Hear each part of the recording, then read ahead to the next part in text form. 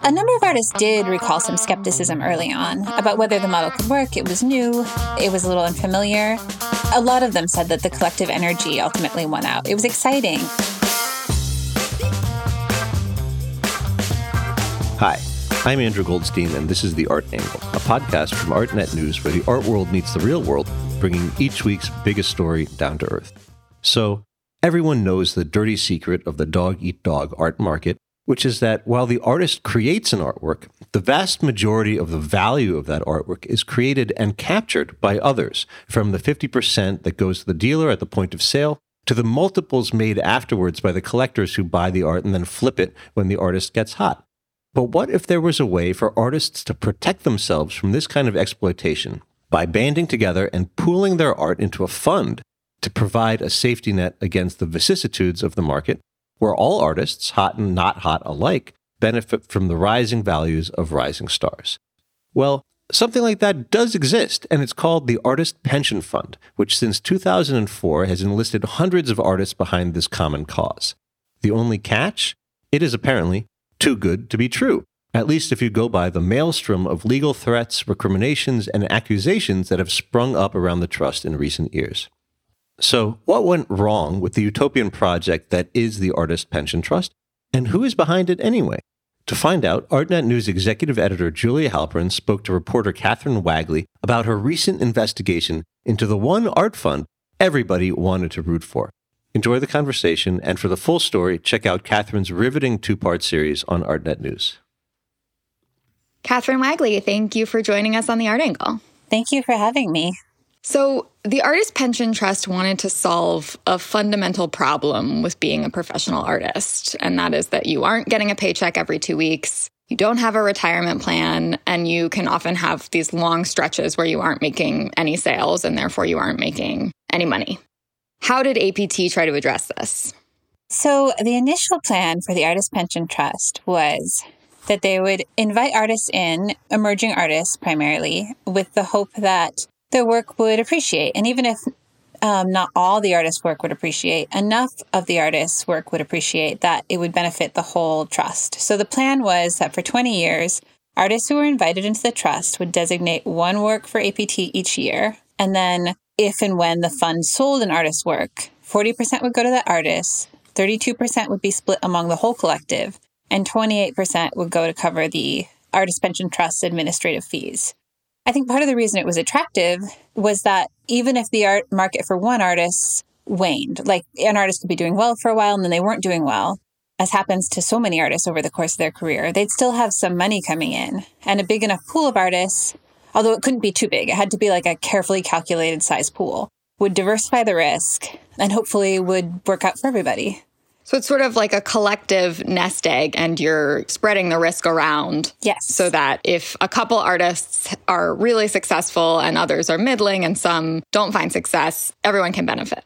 That was the idea that was peddled to artists, at least, and that excited them when they first heard about it. Yeah, and we'll get into the sort of reality versus the marketing pitch a little bit later. But first, tell me a little bit about APT's origin story. You know, when was it founded and how was it founded? So APT was founded around 2004. And the founder, who is a serial entrepreneur named Moti Schneiberg, who's originally from Israel, has said that this idea came from talking with an artist friend in the back of a New York City taxi. So they're in the back of this taxi and she's telling him about her life. And he realizes that she has no pension plan. And by and large, artists don't have pension plans. And he thought, well, this is kind of silly because you're making your art itself is an appreciating asset, ideally. So why couldn't you invest that, your artwork, in your own future as an asset that could appreciate over time and ultimately help you, if handled correctly, later on in your life? Yeah, it seems like a reasonable idea and a good idea and very clever. Yeah. And then, of course, it was the complexities of how to make it work. This idea took seed like in a moment before the Great Recession, and this moment where Schneiberg had just sold Image ID, his first company. And so he was looking for a new venture, and there was an optimism in the art market. There had just been this study that was published, what's called the May-Moses Index, which was an index for measuring art sales that proposed that art could actually be more profitable than a fixed income security, potentially. And so even though, it wasn't a new idea that art could be an investment, this new data made it seem a little more secure. It was also, I feel like, the first time that people were starting to think about art as this fungible thing. The internet was starting to spring up. Everyone has more access to information about the art market. And there's a lot of optimism that maybe artists can take control of their own destiny. Yeah, totally. I think that's true. So Schneiberg then partnered with one of his former professors from Hebrew University, Dan Galai, who was an Israeli. He's a risk management expert who had previously studied under Milton Friedman and had created an index to track stock volatility in the 1980s. So Galai becomes kind of the numbers man. And then Schneiberg and Galai invite David Ross, who's a former museum director, to be kind of the art person, the person who can liaise between the founders and the artists ultimately. So going back a little bit to Moti Schneeberg, because I feel like there's so much to say about him, and he is quite a character with a long and colorful business history. So can you give me a little bit of insight into his resume and any particular highlights that sort of set him up for this seemingly groundbreaking art venture? Yeah, totally. I still feel like I don't understand enough about all the ins and outs of the different fields he's been involved in to totally understand his career. But he's a serial entrepreneur, which means he founds a lot of companies. And his first that really did well was Image ID, which developed a program for recognizing patterns within images. And since then, he started a lot of projects that involve facial recognition, relationship mapping, image identification, phenotype tracking, data collection. Like they're all in the realm of tech, more or less. There's one, Visi Labs, which later became this facial recognition site called face.com, which Facebook bought. He founded a lot of companies in succession. Like in 2016, he founded 3 companies, I believe. CyberMDX, which is cybersecurity for medical devices, and SeedX, which is about genetic traits and seeds, and then another trucking systems company. So he's kind of all over the place, and he didn't have a background in art before APT. And as a sort of quirky aside, we also know that Schneiberg really, really likes to patent things. So, he patented, I think, the concept for APT, but he's also patented a couple of other somewhat controversial things. And I wonder if you could catch us up on that real quick. Yeah, so he patented APT's model really early. He filed one of the first patents for APT's model in January 2004. So that was right when APT was beginning to take shape, before artists had officially joined. So it was clear that he was thinking about it as a model that could be repeated and potentially sold somewhere down the line, something he wanted to protect. And I found a lot of international patents when I was searching just to try to better understand his businesses and his MO. But, one of the patents that became controversial and got a lot of press was that on September 11, 2001, this was a trademark, actually, not a patent application. He tried to trademark September 11th. And when people found out about it later on, it got some controversial press because it seemed very opportunistic. And ultimately, the trademark was denied because the U.S. Patent and Trademark Office worried that people wouldn't understand. They would think that he was talking about the terrorist attack. Did he say he was talking about something else? Well, in the patent, I believe he said it was for entertainment purposes, like September 11th, the opera, or it was just he was patenting the names that it could be used in various ways. When I emailed with him, he felt like the press about the trademark had been used to malign him and that it was unfair and that actually all he'd wanted to do was just protect September 11th so that nobody would profit other than the victims. Although it's not clear from the trademark application that I read that that was his intention. Well, it's clear he's a man who sees an opportunity and moves on it very quickly, from that anecdote and many others. But as you spoke about a little bit earlier, this concept that artists could band together and support each other and secure their futures really did hit a chord with a lot of people. And so once it was up and running, APT grew really quickly. So how big was it at its peak? It was 2,000 artists, and that was planned essentially. So as I've tried to better understand the model and the potentials of the model and the way it was designed, it didn't ultimately end up working that well, I feel. But if it had worked, the idea was that the risk had to be diversified, but it couldn't be diversified that widely. Like there had to be some limits. Mm-hmm. And artists had to be invited based on their potential, but it was better to invite artists who weren't already totally established. So each chapter was capped at 250 artists. And they started in New York and then Los Angeles, and then moved to Mexico City and Berlin and Dubai. And so ultimately, there were 2,000 artists spread across 8 chapters of 250 artists each. It's kind of like a personal injury lawyer situation, right? Where it's like APT doesn't benefit unless the artists benefit, in theory. Yeah, so nobody gets any money unless the artist's work sells. Although that's a little complicated too, because APT was actively seeking investors in the model. You talked to a lot of artists who have participated in APT's various chapters. And what did they tell you about their initial experiences and what drew them to APT? A number of artists did recall some skepticism early on about whether the model could work. It was new. It was a little unfamiliar. A lot of them said that the collective energy ultimately won out. It was exciting. David Ross had appointed a number of curators and advisors and people who could act as artist liaisons in the various locations. So Los Angeles had its own liaisons and New York had its own liaisons. And these people were the people who were reaching out to artists and bringing them in. And often they were people the artists already knew. I think that made it feel safe. And it also felt exciting to be doing something that could ultimately benefit them in the long run in a career that was very precarious, but also that could benefit one another, their community. So a few years in, APT starts to kind of crash and burn. So what were the first signs of trouble? I think this question has like a 2-part answer, because there's the point where artists started to question the model. And then the part where it actually seemed like the model was beginning to show its flaws. So the first part, a lot of people, even me, like I don't remember really questioning APT until I heard about the artist Walid Rod's performative lecture, in which he questioned APT's ties to the Israeli military and also excavated the capitalist model that it was based on, or the venture capitalist model. And Walid Rod did that lecture around 2010. He'd been invited to join APT in Dubai, and he'd started asking questions. And then he started realizing, okay, well, Schneiberg and the people who worked with him at his first company had ties to the Israeli military. What does that mean for an Arab artist? Is that safe? And then he started questioning the model and trying to understand what it was that Schneiberg was doing and asking questions about the way data was being collected.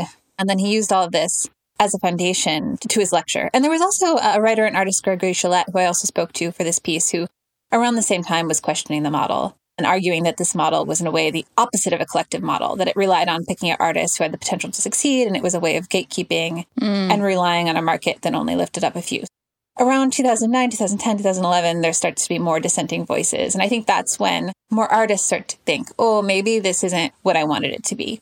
It's so interesting because it does, when you first hear about it, seem like this utopian thing where, you know, the few can help the many. But then you think, okay, we're artificially capping it at 2,000. We know that there are so many more than 2,000 artists out there in the world working. And so there is this kind of built-in elite limit that kind of has to exist if you're trying to make something like this, I think, work in a field that is as harshly structured as the art market. But it does kind of, when you look really closely at it, the very beautiful concept starts to show cracks in how you might execute it. Yeah, exactly.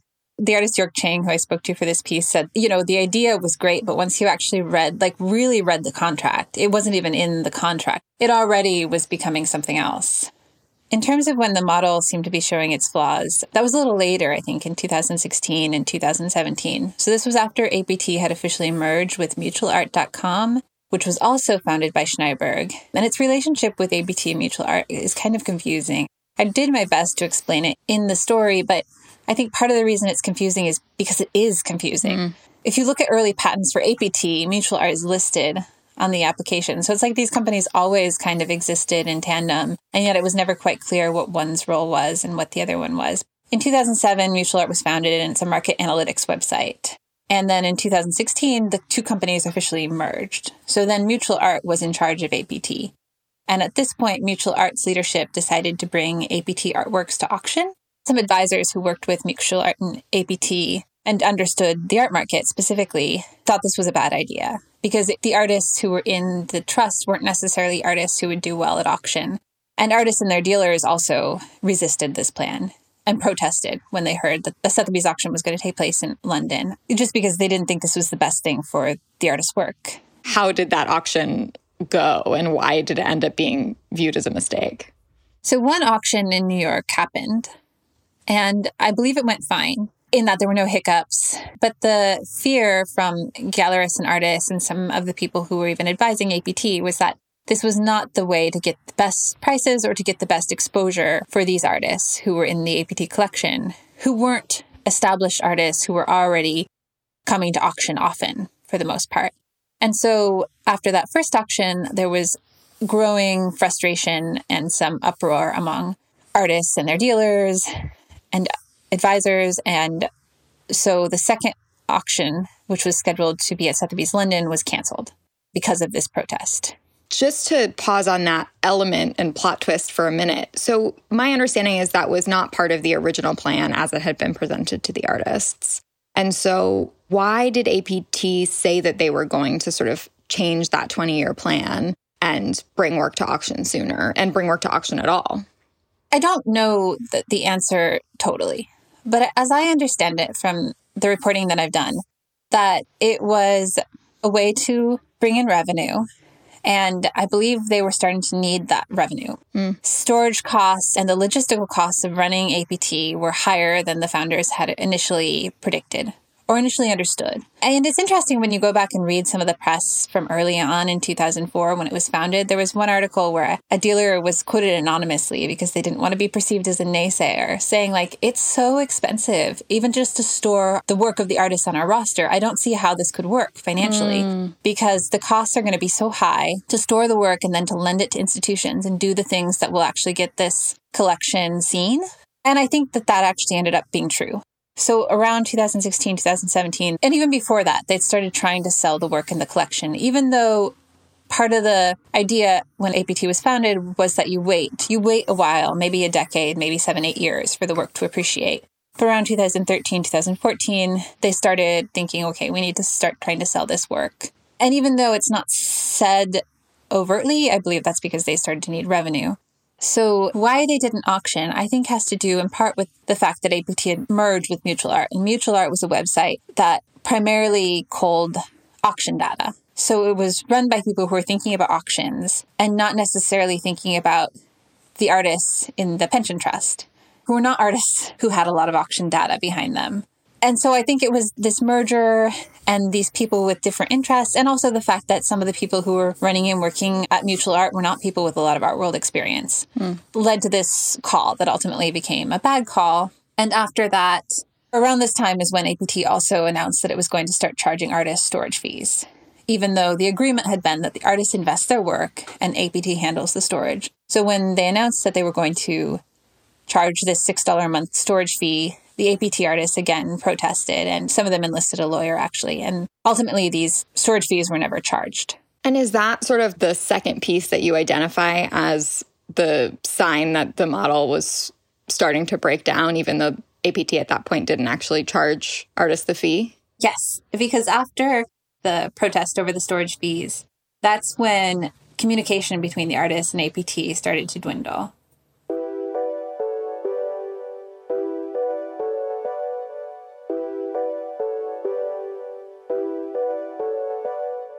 At a certain point, artists just completely lost track of their art and they had no idea where it was. How did that happen?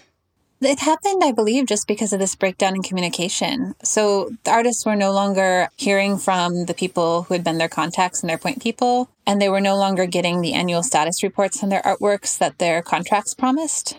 So they just didn't know. They didn't know what was going on. And at a certain point, I think they started a Facebook group. There was just sort of like general outcry, but I guess they didn't have that much recourse because nobody was returning their calls or their emails. Yes. So during the pandemic, they started organizing. It'd been a long time since they'd heard from anybody from APT, and they were trying to connect with one another and figure out what was happening with the other artists in the chapters. And then began organizing with the hope of just figuring out where their work was, whether it was safe, and then ultimately, hopefully, getting it back. And the first breakthrough in that organizing effort was probably this New York Times story that came out in the summer. New York Times reporters did track down where the art was being stored. in 2 warehouses, one in Leipzig, Germany, and one in Liverpool, New York. And before that report, artists weren't exactly sure where their work was. For instance, there were for years, the work from the LA chapter was stored in a warehouse in Torrance, which is just south of LA. And the LA artists weren't even aware that their art had been shipped across the country. Wow. And so once the New York Times story came out and artists figured out, in theory, generally where their art was, what happened after that? They started lawyering up. In a way, nothing happened right away. I talked to an artist who told me, so what's happened since the story? Essentially nothing, but I am now working with a lawyer. So a group in New York started working with the lawyer Lawrence Eisenstein. That's a group of 15 artists who are from the New York chapter. And he just cold called one of those artists because he collected her work, right? Yeah, he read the New York Times article and he got in touch with her. Mm-hmm. And what about the other artists who've got lawyers now? Yeah, and then in LA, a group of 66 artists are working with a law firm and the lawyer Paul Cassou. And I'm not sure if he reached out to them or they reached out to him, but they're working as a big group. So there's 5 artists who are the organizing committee or the legal advocacy committee, and they're liaising with the lawyer and liaising with the artists. But there are at least 61 other artists who have signed retainers at this point, and they're working together to serve APT and make their demands known, which is to have condition reports on their art and to ultimately get their art back. And what's the status of those lawsuits? Because I imagine, it was hard enough for them to figure out who to ask about where their art was. It's probably even more complicated to figure out who to sue. Yes, I think that's been a challenge. But all I'm able to say right now is that the lawsuits are in progress, and I understand that the groups and their lawyers are working together, at least to an extent. And the LA group, I understand, is about to serve its demand letter. And a couple of sources you spoke to suggested that, APT was never really about the art, which I think is so fascinating. It was actually about data collected from the artists. Can you explain what they meant by that? I think that Modi Schneiberg has always worked in tech. And when he filed those initial patents, he was talking about intellectual property, an idea, a model. And I think that that's kind of always been this core schism with APT, that it was an idea and a model, and yet it was also an art collection. As an idea, it was about this potential and this potential for art to appreciate, potential for resources to be distributed in a certain way, and potential for risk diversification to work out in a certain way. But in practice, it was this growing art collection of actual physical objects. And many of them were, quite large or quite delicate. And so it was expensive to maintain. So I think that even in corresponding with Schneiberg via email, he suggested that the model might work better in the future with digital assets rather than physical artworks, maybe even NFTs. There was a certain point where artists started to wonder whether their artwork was even what was interesting to the people running APT. Even though Schneiberg had been interested in intellectual property and data collection since very early on in the founding of APT, it was when Mutual Art was founded that more of the APT artists started thinking, this is a data analytics, a market analytics website. Is this more what he's interested in? The information that can be collected about artwork and the way it can be used. Well, and it's interesting, too, because I feel like the art world writ large only in the past maybe 3 or 4 years has come to recognize the value of data and how it might be used. The fact that if you have information on 1,000 artists and where they're showing and how they're moving around the world, that could give you valuable insight into the shape and direction of the market. And so it is this other way in which Schneiberg was sort of ahead of the curve in recognizing that there is a lot of value in that information. I think that's what he's interested in, is being ahead of the curve and finding these areas of potential. And he's also, as far as I can tell, a pretty hard guy to track down. And I know it took you a really long time to even get him to speak with us. So how did you do that? And what did he have to say about all of this? He did ultimately just respond to my email. It's a classic journalistic endeavor. So I think it's been harder for artists to get in touch with him, and harder for them to get the answers they want from him, and harder to physically figure out where he is in order to serve him. But he still does respond to emails, his APT Global email address, though he didn't want to speak with me in person. He preferred to answer questions via email. But there's nobody, and he confirmed this himself, nobody's running APT right now. It doesn't have active management or an active CEO. There's only one employee who has been responding to artist emails. in recent months. So that's what has made it so hard. And it makes Modi feel elusive because there are these really fundamental things that artists want from him, and yet they can't get the answers that they're looking for and are not sure if they'll get their art back or what the condition of it is, which is what's, I think, really concerning for a lot of them. And what did he have to say for himself about sort of all of these charges from artists about the program and their work being mismanaged? He says that he still believes in the vision behind the venture. And he says that the current trusts are still functional. But he does acknowledge that there were some logistical issues and some things that he would do differently if he were to start new APT chapters in the future. And so do we know where the art is now? It's in these two warehouses in Germany and New York? That's what I believe. Based on the New York Times report, I didn't get any additional information in my reporting about the quality of the work. And who is paying those storage bills? I mean, that's a good question. I believe that somebody associated with APT is paying them, but that's not clear because there's nobody officially running APT. Perhaps Mutual Art is paying the storage fees. I just picture this kind of like Raiders of the Lost Ark, these like big downstairs halls full of crates with this kind of like art graveyard prison. I'm sure it's not actually like that, but that's what I'm thinking. Well, the New York Times reporters did access the warehouses. I'm not sure if they actually did any status checks on any of the artworks. I think that's what's worrying to some of the artists is that they haven't gotten status reports on their artwork in so many years. And what if it's damaged? What if it's lost? Yeah, you spoke to a former APT employee who said that the conditions in which the work was stored could have been better. Yeah, I spoke with Sarah Merkett, who worked with APT and with Mutual Art first, but she said that she had visited the Los Angeles warehouse when the work was still being stored in Torrance and had found that the conditions weren't great. So I think that we could probably, based on all of this, generously describe APT as a dumpster fire. But at the same time, there are a few other groups that have formed initiatives in the same vein to provide collective support to artists. And you looked at a few of those too. Can you tell me about them? Yes.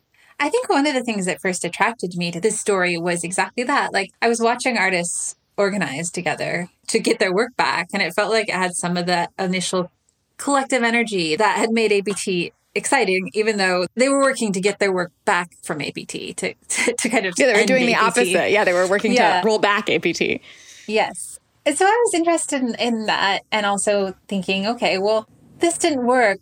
Why didn't it work? And what could work? But the things that artists wanted, which was a bit of a safety net and to make a collective effort toward their shared security in this precarious profession. Are there other ways to do that?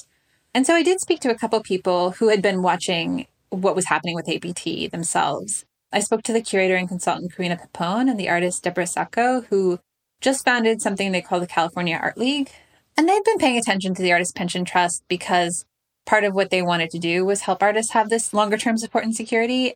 But they're not envisioning anything like a fund, but instead they're thinking of what they're doing as like a commons, where art workers across the field, curators, advisors, artists, preparators, administrators, etc., share their resources and knowledge. And one of the things they say they learned from APT was that it doesn't necessarily work to silo these networks, to treat artists as separate than other art workers or treat artwork as an independent asset, but rather they're thinking of the asset, if that's even the right word, as the network and the network that belongs to the collective. So a group of art workers coming together and pooling their resources to help each other have greater access to capital, have greater support and resources, financially and otherwise. So I think what they're doing is saying, okay, it can't be top down. It has to be the artists and the other art workers working together to build this network for themselves. Mm-hmm. Then I also spoke with Young Chung, who runs the gallery Commonwealth and Council with Ki-Bum Kim. And Commonwealth and Council is a gallery that started as an artist-run space. And so I feel like it's always been particularly attuned to artists' actual needs. And so they also were watching APT's implosion, and I believe some of the artists on their roster were APT artists. Over the pandemic, they were hosting monthly virtual check-ins with the 30 artists on their roster.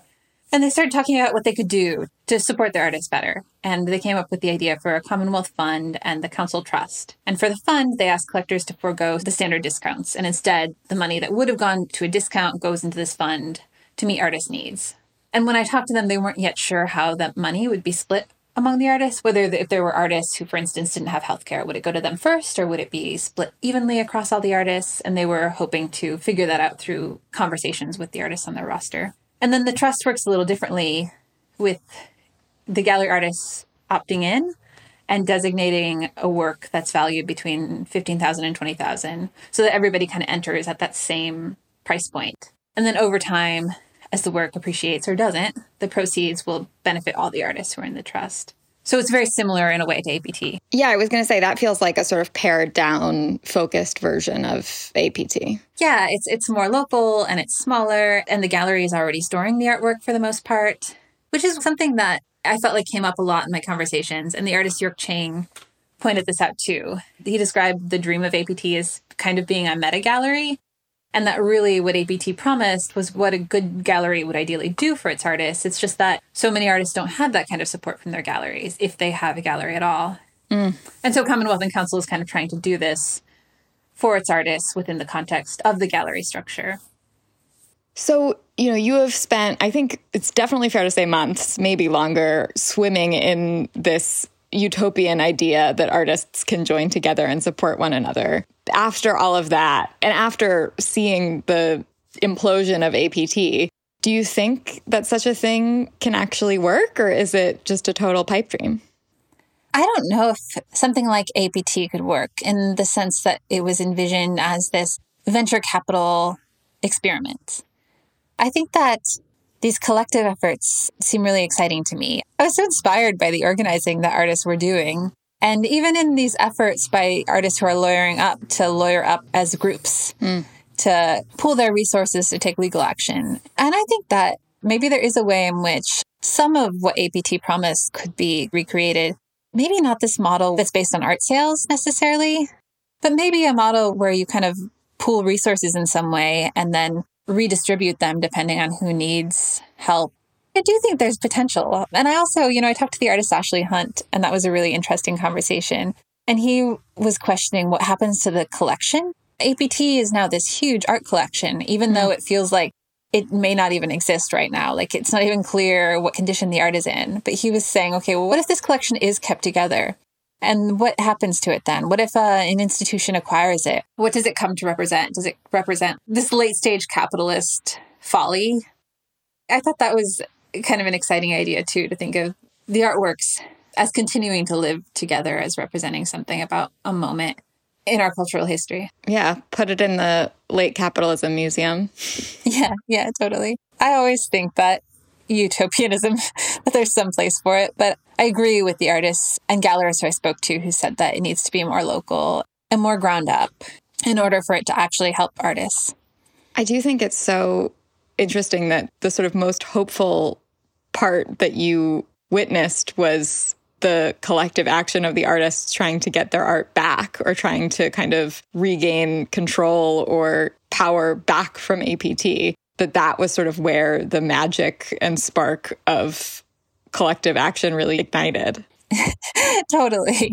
I love that they're working together. I've been covering the labor movement in museums as well a lot over the last few years. And I think it's really inspiring when groups of artists or art workers are like, we can change this system that isn't working for us. I hope they do. Well, thank you so much for joining us on The Art Angle, Catherine. You're welcome. Thank you for having me.